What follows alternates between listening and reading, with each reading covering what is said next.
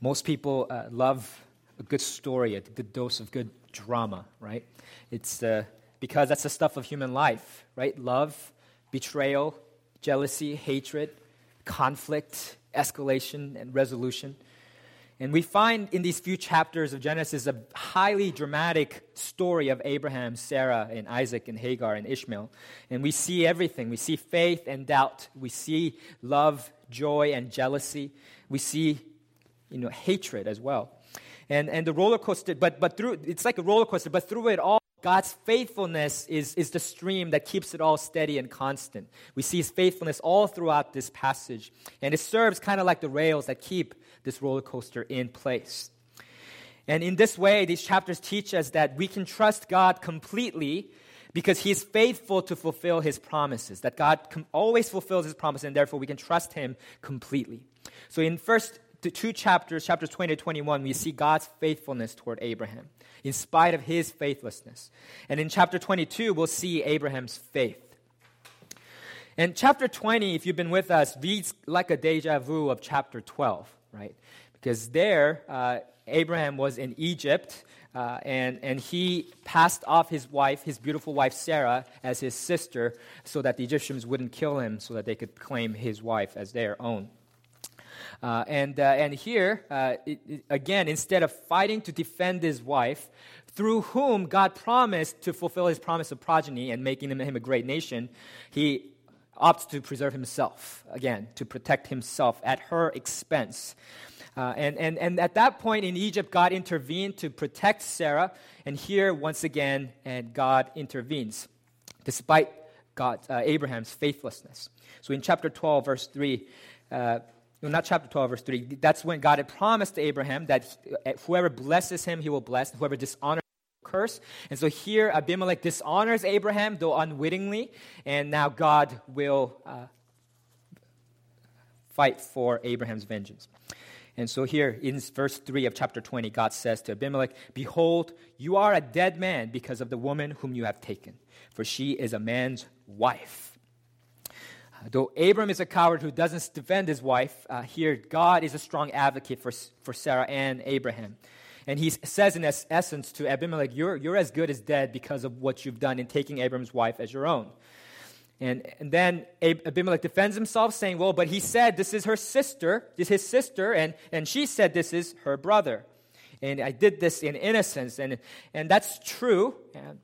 And the fact that, the king of the Philistines here, Abimelech says that, will you kill the innocent to God, shows that God's answer is going to be no, because we just found out in chapter 18 that God does not sweep away the righteous along with the wicked. That's what happened in Sodom. So Abimelech's question, Lord, will you kill an innocent people, anticipates a negative answer, and that's what we find in verses 6 to 7. Yes, I know that you have done this in the integrity of your heart, and it was I who kept you from sinning against me. Therefore I did not let you touch her. Now then, return the man's wife, for he is a prophet, so that he will pray for you, and you shall live. But if you do not return her, know that you shall surely die, and you and all who are yours. So that encounter with Abimelech began with the threat of death, and it ends with the threat of death once again. So God's very serious about defending Abraham and Sarah so that His promise to them might be fulfilled. And then we see Abimelech's response in verses 8 to 10. And his response is prompt and it's pious, really. He's honoring God in his response. And it says that the men were actually very much afraid. And they regarded seizing another man's wife as a great sin. So it seems that these people, even though Abraham didn't think much of them, actually had a fear of God in them. And in contrast to Abimelech's pious response, we find that Abraham's response is quite pathetic, right? He explains in verses 11 to 13, I did it because I thought there is no fear of God at all in this place, and they will kill me because of my wife. And besides, she is indeed my sister. Well, first, it seems like from this passage that Abraham, this is not the second time. He says whenever he went to a new place, he said he did this. He passed off his wife Sarah as a sister so that he could be preserved. So that's terrible. And then secondly, not just that, his answer is a total distraction. It's a misleading answer. Well, yeah, she is my sister, but I mean, that's really not the point of the question, right? It's not unlike the time when someone asks, like, hey, what's up? And then you answer, well, the ceiling or the sky. I mean, well, that's just the miscellaneous, because that's not the point. Doesn't answer the question. That's not what's going on. Here, Abraham, sure, she is your sister, Sarah is your sister, but when someone comes because they're interested in claiming her as their own wife, the question at hand is not whether she's your sister, even if she is sister. The question you need to answer is whether she's your wife. And she is your wife, and Abraham didn't tell them that. And so he is totally, it's an inexcusable act that he does. And even though he judged the nation to have no fear of God in the place, it shows clearly in this passage that they had the fear of God. In fact, the only person in this dialogue that seems to lack the fear of God is Abraham. It's not Abimelech. It's not the Philistines. And so Abimelech returns Sarah and gives a handsome fee, pays a handsome reward as a sign of vindication, as a sign of Sarah's innocence, that she was not harmed or touched by him or anyone in his household. Yet in spite of Abram's faithlessness, God is faithful to fulfill his promises. And so he protects Sarah so that his promise of progeny might continue. And not only that, he also gives him the promise. He had promised him the land of Canaan, and through Abimelech, you get a first glimpse of that promise coming to be fulfilled. In verse 15, Abimelech promises Abraham, "Behold, my land is before you, dwell where it pleases you." So now Abraham gets to really take a stake, put a stake down on his land in this property in Canaan, because Abimelech has given him permission to do so. And at the end of this, we find out that Abimelech's family, the women of his household, were punished by God by closing their womb. And that kind of gives us also a glimmer of hope. If God could so close and open their womb, could God also open the womb of Sarah, she had said earlier that God had prevented her from having children.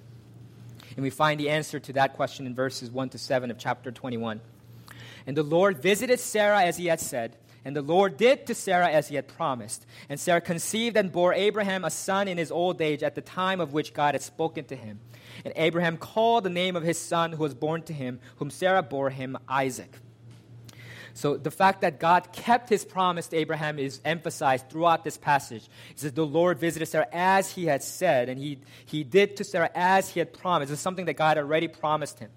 And then Abraham reciprocates by obeying God's commandment. He says that he circumcised his son Isaac when he was 8 days old, as God had commanded him.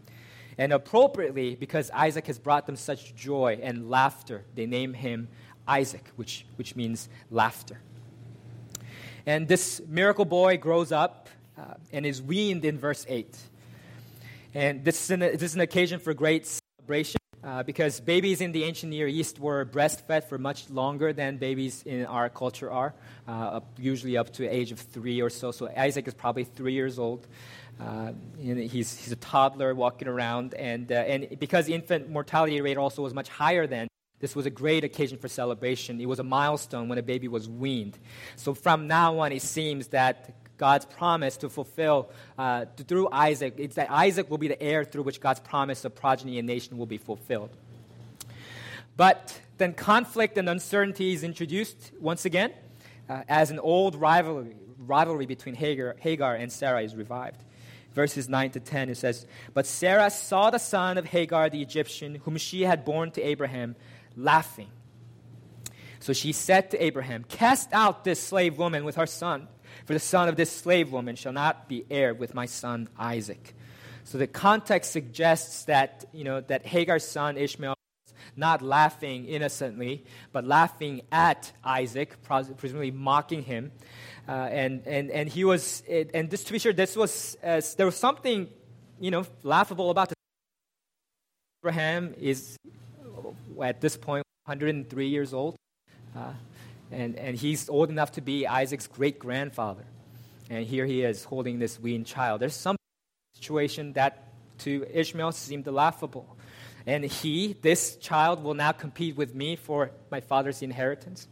And that seems to be the even deeper underlying question, because when it says that Ishmael laughed, remember, Isaac means to laugh. So literally what you find here is that you find Ishmael Isaacing here. He's acting the part of Isaac. And so that's what's threatening to Sarah as mother is that Ishmael is acting the part of Isaac, and she says, no, he will not inherit with my son. This is the son of a slave woman, and he will not inherit. So that's what's motivating Sarah to lash out in this way.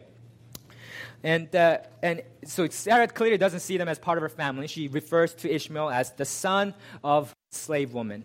But Abraham refers to him as his son. So he has an affection for him, and he wants to keep him. And so this is very distressing to him. In fact, he is described as being very displeased. And that phrase suggests explosive anger. In fact, in other places in the Old Testament, just being displeased suggests great anger. And when God is displeased, usually there's spilled judgment and death. And so, but this is the only place in the entire Old Testament where someone is described as being very displeased. So Abraham is infuriated that Sarah would suggest such a thing. Yet, in a surprising way, God intervenes and calms Abraham down and then tells him to listen to Sarah. 12:13. Be not displeased because of the boy and because of your slave woman. Whatever Sarah says to you, do as she tells you, for through Isaac shall your offspring be named. And I will make a nation of the son of the slave woman also, because he is your offspring. And because God had promised earlier that it is through Isaac that his promise will be fulfilled. So he reiterates that, reaffirms that, and says, don't worry, don't fret, listen to Sarah, because this is part of what I'm doing. It's fulfilling my plan for you and for your family. And so Abraham sends off Hagar and Ishmael, and he says that he rose early in the morning in verse 14, and he personally takes bread and skin of water and puts it on Hagar's shoulder. And then lastly, perhaps showing his reluctance, he hands off Ishmael to Hagar.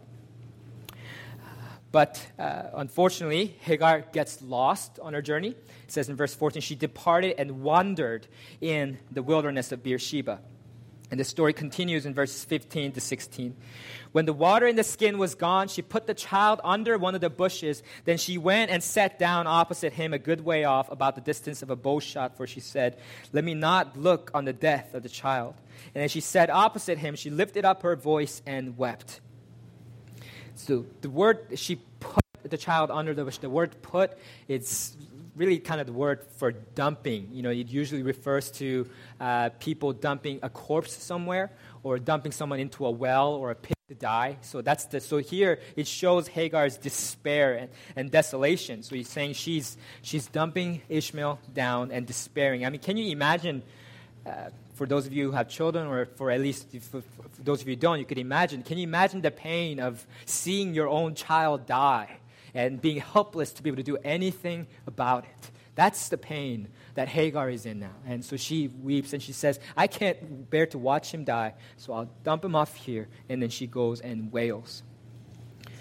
But God always takes care of the oppressed and rescues the needy throughout Scripture. As Psalm 82, 3-4 says, God gives justice to the weak and the fatherless. He maintains the right of the afflicted and the destitute. So that's what he does. He intervenes. And he says, he heard the voice of the boy. That's an allusion to the name Ishmael, which means God has heard. So God heard Ishmael, and then he intervenes on their behalf. And this is a great example for us as a people. Even though Hagar and Ishmael are not part of God's elect line, they are not chosen people. They're not the people through whom the Messiah will come. Yet God reaches out to them. He has compassion on them. And he rescues them from this dire situation. And that's because God always advocates on behalf of the powerless and the voiceless in society. And that's what Christians throughout history have been known to do. Right? Alvin Schmidt, a historian, writes in his book, How Christianity Changed the World, that it's Christian influence on government that was primarily responsible for outlawing infanticide, child abandonment, abortion, and gladiatorial games in the Roman Empire, and for instituting prison reforms such as segregating of male and female prisoners, stopping the practice of human sacrifice among the Irish, the Prussians, and the Lithuanians, as well as among other nations, outlawing pedophilia, granting of property rights and other protections to women, banning polygamy, prohibiting the burning alive of widows in India, outlawing the painful and crippling practice of binding young women's feet in China. persuading government officials to begin a system of public schools in Germany. And like William Wilberforce in England fighting again to abolish slavery. Right? God heard the voice of the boy. Right? Are we hearing the cries of the oppressed in our society today? Even if they are not part of God's elect, even if they are not going to believe in Jesus and on account of what we do we care for them? Because God cares for the people created in His image. He advocates on behalf of the weak and the powerless. And so that's not even the main point of this passage, but that's a side point. And now we return to the main plot line, which is with Abraham. And Abimelech appears on the scene again in verses 22 to 23. And it says he's acknowledged that God is with Abraham. He just wants to make sure he gets a piece of that pie. So he says, you know what, when you are thriving and well in the future, don't look down on us, but be favorable toward us, is basically what Abimelech is trying to do. And he makes Abraham swear an oath. But then Abraham rebukes him, he reproves him, bringing up the fact that some of his people had seized the well that he had dug. And so they hash out about that and make a covenant and in Beersheba. And this is significant because in verse 33, it says that Abraham planted a tamarisk tree in Beersheba and called there on the name of the Lord, the everlasting God. Right? People don't plant trees in the yard that they have in a condo that they're in, right? Because you're not going to be there long enough to see the tree grow, right? You plant trees in your permanent home, right, where you're going to let your future generations live. And that's what Abraham does here, right? So he plants a tree in this property, and that's a sign that it's a development, an advancement, once again, of God's promise to him that you will inherit this promised land of Canaan. So he plants a tree there, and the guarantee of the well that Abimelech grants him is a sign of that, because without a well, what good is land? You can't live there. And so we see here in these chapters 22 to 20 and 21 that we can trust God completely because He is faithful to fulfill His promises. And we see how He does that for Abraham.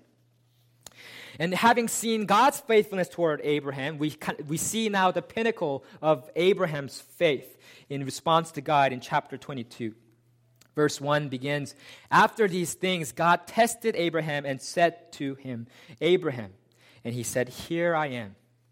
This is the first of 3 dialogues in this chapter, and each dialogue begins with an address of Abraham, and then his response, "Here I am."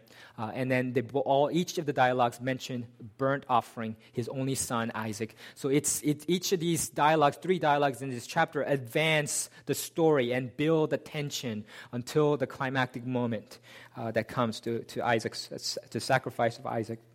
And what God says to Abraham in verse 2 is it's totally out of the left field. It's shocking, right? He said, "Take your son, your only son Isaac, whom you love, and go to the land of Moriah, and offer him there as a burnt offering on one of the mountains of which I shall tell you." Note the similarity between this and the command in Genesis 12:1, when he said to Abraham, "Leave your country, your kindred, and your father's house, and go to the land I will show you." So in both involve going to a place that God will reveal to them. And in chapter 12, that command was progressively more difficult and narrow and specific. Right? First, leave your country, then your relations, and then your family, your immediate household, father's household. And now here also the command becomes progressively more difficult and narrow, specific. Because first it says, "Take your son." And Abraham could be wondering to himself, which son? I have 2 sons. Maybe God wants me to go find Ishmael again. But then God specifies, "Your only son." Not the son by your slave wife, Hagar, but the only son you have by your wife, Sarah. Isaac, he names him. And then not just that, your only son Isaac, whom you love. Yes, your son, your only son, Isaac, the one you love, the one on whom all of your hope is riding. Yes, that one, take him and offer him as a burnt offering in the land of Moriah. That's a devastating command. Abraham had waited 25 years for Isaac to be born. And from the moment he first cradled Isaac in his arms, he was probably the apple of his eye. And as he watched Isaac grow and as he him take the first steps. And when he finally was weaned, and he threw a party to celebrate his growing up, and now he's a teenage boy. That's what the boy is referring to. And every year, probably, Abraham's heart was knit closer to the life of this child. And God tells him, take him. The one thing in his life that he was least willing to give up, God tells him, take him, sacrifice him on Mount Moriah. Hey, at least in chapter 12, God sweetened the deal by giving a promise. Right? Here, there's no such promise. In fact, the very act of sacrificing Isaac seems to negate and reverse and nullify the promises that God had given him. That's why this is a test, right? It says God tested him. A test reveals the true character or nature of someone or something. So is Abraham willing then to give up what is most precious to him in order to obey God, in order to follow God? Does Abraham trust God enough to go through with even this? That's the test. Whether Abraham loves Isaac more than he loves God, whether Abraham loves the gift more than the giver, whether Abraham has turned Isaac into an idol by treasuring him and enjoying him more than he treasures and enjoys God. What are the precious things in your life? What do you love? What would be the thing that you'd be least willing to give up for God? That's the idol of your heart. This could be any number of things. It could be your family. It could be your boyfriend. It could be good grades. It could be people's approval. It could be a business success, wealth, and the power and prestige that come with that. It could be your sports team or the carefully curated image that you project on your social media profiles. It could be your dream career. And it could be good things. Yet, if you treasure them and cherish them above God, then it becomes an idol. And there's a few telltale signs that you have an idol lodged in your heart. At first is fear, because if you're afraid of losing it. Fear, you're afraid. You're afraid of losing your job, your child, your health. And the second telltale sign is discontentment. You're discontent, unsatisfied, unhappy, so you complain and grumble. Or if you don't get what you want, you become angry. You're discontent because God is not enough for you, and God's not enough for you because you don't have enough of God, because you're making Him share a part in your heart with the idols. The third telltale sign is lust, not just sexual lust, but inordinate desire, any insatiable appetite for something that you can't control. Maybe it's your addiction to TV shows or your smartphone, video games or alcohol, porn or drugs. You believe the lie that you must have this, and that's a sign God's not sufficient for you. What's the test that God is putting before you this morning? What is He asking you to sacrifice? And God commands you, as He did Abraham, to offer it up as a burnt offering. To burn it up. You might have faith in God, but your faith is not enough if your faith is not evidenced in your works, in your obedience. So James uses this example of Abraham in chapter 2, 21 to 23. He says, "Was not Abraham our father justified by works when he offered up his son Isaac on the altar? You see that faith was active along with his works, and faith was completed by his works. And the scripture was fulfilled that says, Abraham believed God, and it was counted to him as righteousness." Faith without works is dead. Only the faith that produces good works, that produces sacrifice, that produces obedience counts toward eternity. And so here, it's Abraham's subsequent obedience that proves the genuineness of his faith. It says in verse 3, "So Abraham rose early in the morning, saddled his donkey, and took 2 of his young men with him, and his son Isaac. And he cut the wood for the burnt offering, and arose and went to the place of which God had told him." So Abraham obeys completely and immediately. And on the 3rd day, he begins to see the place that God has shown him. So imagine this. You're having to sacrifice your only son, your beloved son Isaac, and it's a 3 days journey. So for 3 days, he's playing in his mind what might happen, what he would have to do, the unthinkable thing, right? The pain. And the verses 5 to 8 are written so beautifully and poignantly. Read it with me, verses 5 to 8. So they went, both of them together. And Isaac said to his father Abraham, "My father." And he said, "Here I am, my son." He said, "Behold the fire and the wood, but where is the lamb for a burnt offering?" Abraham said, "God will provide for himself the lamb for a burnt offering, my son." So they went, both of them together. You could hear the irrepressible affection, the paternal affection. My father, here I am, my son. And Isaac's unknowing innocence is heartrending, right? He doesn't even know. So where's the offering that you're going to bring to God? And then Abram answers, "God will provide for himself the lamb for a burnt offering." And notice how these verses are grouped together. It begins and ends with the statement. So both of them went together. So you see, it's that structure makes it seem like they're on this long, silent, ponderous journey together. They're not really talking, just walking. And then after a while of silence, it's interrupted by Isaac's question: where's the lamb for the burnt offering? And then after Abram answers the question, they resume once again on that long, silent walk together. Both of them. It's really there's so much tension and sadness, a tinge of sadness in this passage. But we see more than just emotion here. We see Abraham's faith. In Hebrews 11:17-9, it said, "By faith Abraham, when he was tested, offered up Isaac, and he who had received the promises was in the act of offering up his only son, of whom it was said, 'Through Isaac shall your offspring be named.' He considered that God was able even to raise him from the dead, from which, figuratively speaking, he did receive him back." In other words, because God had promised to Abraham that through Isaac his offspring will be named, Abraham believed that in spite of this ordeal, even through this ordeal, somehow he would end up receiving Isaac back. Because God had told him, it's through Isaac that your offspring will be named. Even if it meant having to kill his own son, he believed that God could raise him from the dead.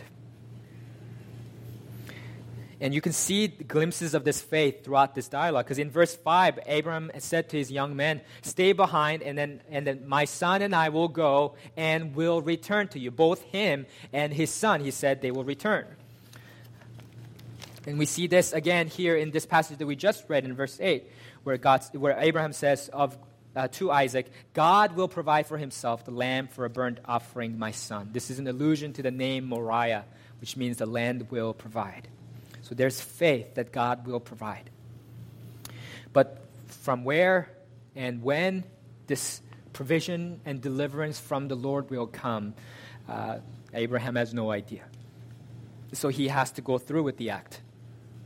And we come to that moment of truth when he arrives at the place which God had told him. In verse 9 it says, "Abraham built the altar there and laid the wood in order, and bound Isaac his son, and laid him on the altar on top of the wood."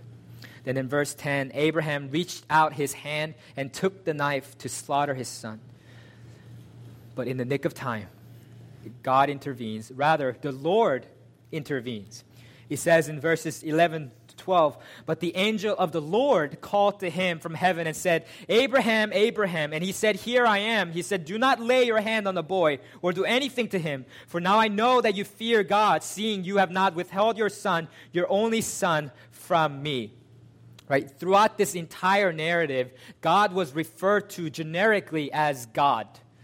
It's the generic word that all the people use for God, the Creator God.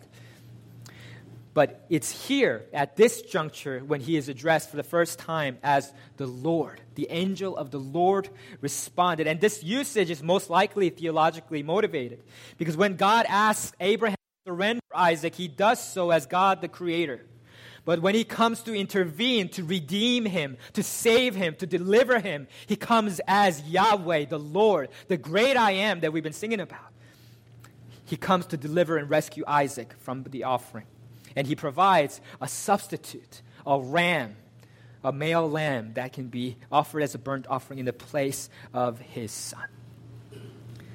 Dramatic story. It's an amazing story. I mean, if anyone tells you the Bible is boring, tell them to read this. It's up to this point, we haven't asked the question, was God right to command such an unthinkable act? Right? And was Abraham right to obey him? Clearly, the narrative commands Abraham for his obedience, right? So God rewards him, and he says, because you have done this and have not withheld your son, your only son, I will surely bless you, right? So clearly, the narrative commands Abraham for his obedience. But elsewhere in the New Testament, for example, in Leviticus 18:21, 22-5, God forbids offering child sacrifices to Molech, right? But of course, that's wrong because Molech is an idol, right? It's a false god, so it's wrong to sacrifice your children to Molech. And so we can answer this question in a couple different ways. So first, in a more general way, and then later in a specific way. In a more general way, the simple answer is yes. God has every right to demand Abraham to sacrifice his son Isaac. Right, of course, it's not murder, right? If you kill with the proper authority, in the same way, soldiers do not murder when they go to war, sanctioning authority of the states that send them. And God, elsewhere in the Old Testament, commands Israel's army to kill, right, as instruments of God's judgment. So killing is wrong only if it's not sanctioned by the proper authorities. And God's sovereignly in control over every birth and every death in this life. He is the source of all life. And in fact, today, approximately 150,000 people will die. God takes every single one of those lives. Over the course of our service, God will claim 12,000 lives. So yes, it's entirely within God's rights as the Creator to command Abraham to sacrifice his son Isaac, for every life belongs to the Lord. But more specifically, there is an expectation throughout the Old Testament that the firstborn son in particular belongs to the Lord. And firstborn son as representative of all future progeny, really. And so Abraham here journeyed for 3 days to worship God upon a mountain, and this foreshadows and parallels the time when Moses and the Israelites will journey 3 days up on a mountain, and there they receive the law in Exodus 19, 11, and 16, Exodus 22, 29. And the law stipulates, the firstborn of your sons you shall give to me. And then God later specifies in Exodus 34, 20, that the firstborn males of all the animals had to be sacrificed, and the firstborn males of all are the families, all the firstborn male sons, they had to be redeemed. They were not to be sacrificed, but redeemed, right? They were supposed to provide a substitute, an offering, an animal that would die in place of the firstborn son. And why did God command this in Exodus? In Exodus, this was looking back to God's deliverance of Israel during the Passover. When God rescued Israel from slavery in Egypt, He killed all the firstborn males of Egypt. However, He spared the Israelites' families because they had a substitute, a male lamb. A ram died in their place, and they had daubed the blood of the ram on their doorposts. And so this, really, the sacrifice here of Isaac and God providing a substitute, it foreshadows that, even precedes that. And God spares Isaac here because of the ram, which is a substitute, and God spares, right, Israel in Egypt because of the lamb that died in place. And God ultimately spares people, anyone that He saves, because of Jesus, who is the Lamb of God, who takes away the sin of the world. And that's what this points to. That's the ultimate thing, the ultimate spiritual reality that this points to. Because Jesus is described as the Lamb that takes away the sin of the world. He is God's only Son, the one He loves. And He too will carry the wood up the mountain as Isaac carried the wood on his back. Jesus carries the cross on his back up the mountain. And the key difference, of course, is Isaac is spared, but Jesus actually dies. Jesus dies and is forsaken by the Father so that people who believe in him so that we might have eternal life and be reconciled to the Father. Jesus absorbs God's wrath towards sinners so that we, the sinners, might receive his mercy. Jesus puts himself on the cross of judgment where only we deserve to be so that we can join God on his throne and reign with him where only he deserved to be. That's what this passage is pointing to. And Romans 8:32 says, he who did not spare his own son, but gave him up for us all, how will he not also with him graciously give us all things? If you seek spiritual life, if you seek spiritual vitality, meaning, if you want your life to be full of the love that God pours out to his children, the only way you can do that is to believe in Jesus, his life and death and his resurrection for your salvation. He's the ultimate fulfillment of all these promises. And when God does not condemn because his son has died in our place, who can condemn us? The great I am, the Lord has made provision, and the Lamb of God has been sacrificed on our behalf so we can go to him and place all our hope and trust in him. And that's what this passage exhorts us to do. So whether you're a believer or an unbeliever, I exhort you today to put all your hope and trust in him and let your lives revolve around that truth. And that's where you'll find life, love, and fulfillment of all that God had given you. God has promised to us, to his children. Let's pray together.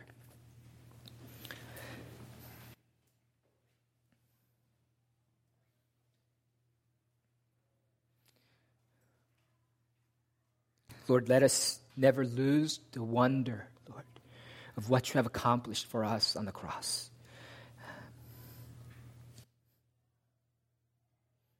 You paid the ultimate price. Your most precious Son, your only Son, your beloved Son, so that we might be called sons and daughters of God. What grace, what love. Now help us to be challenged and changed by that love you have shown us through your Son, Jesus Christ. So that we would consider no sacrifice too great when it is laid at your altar. So that we would be ourselves transformed to love others around us. In Jesus' name we pray.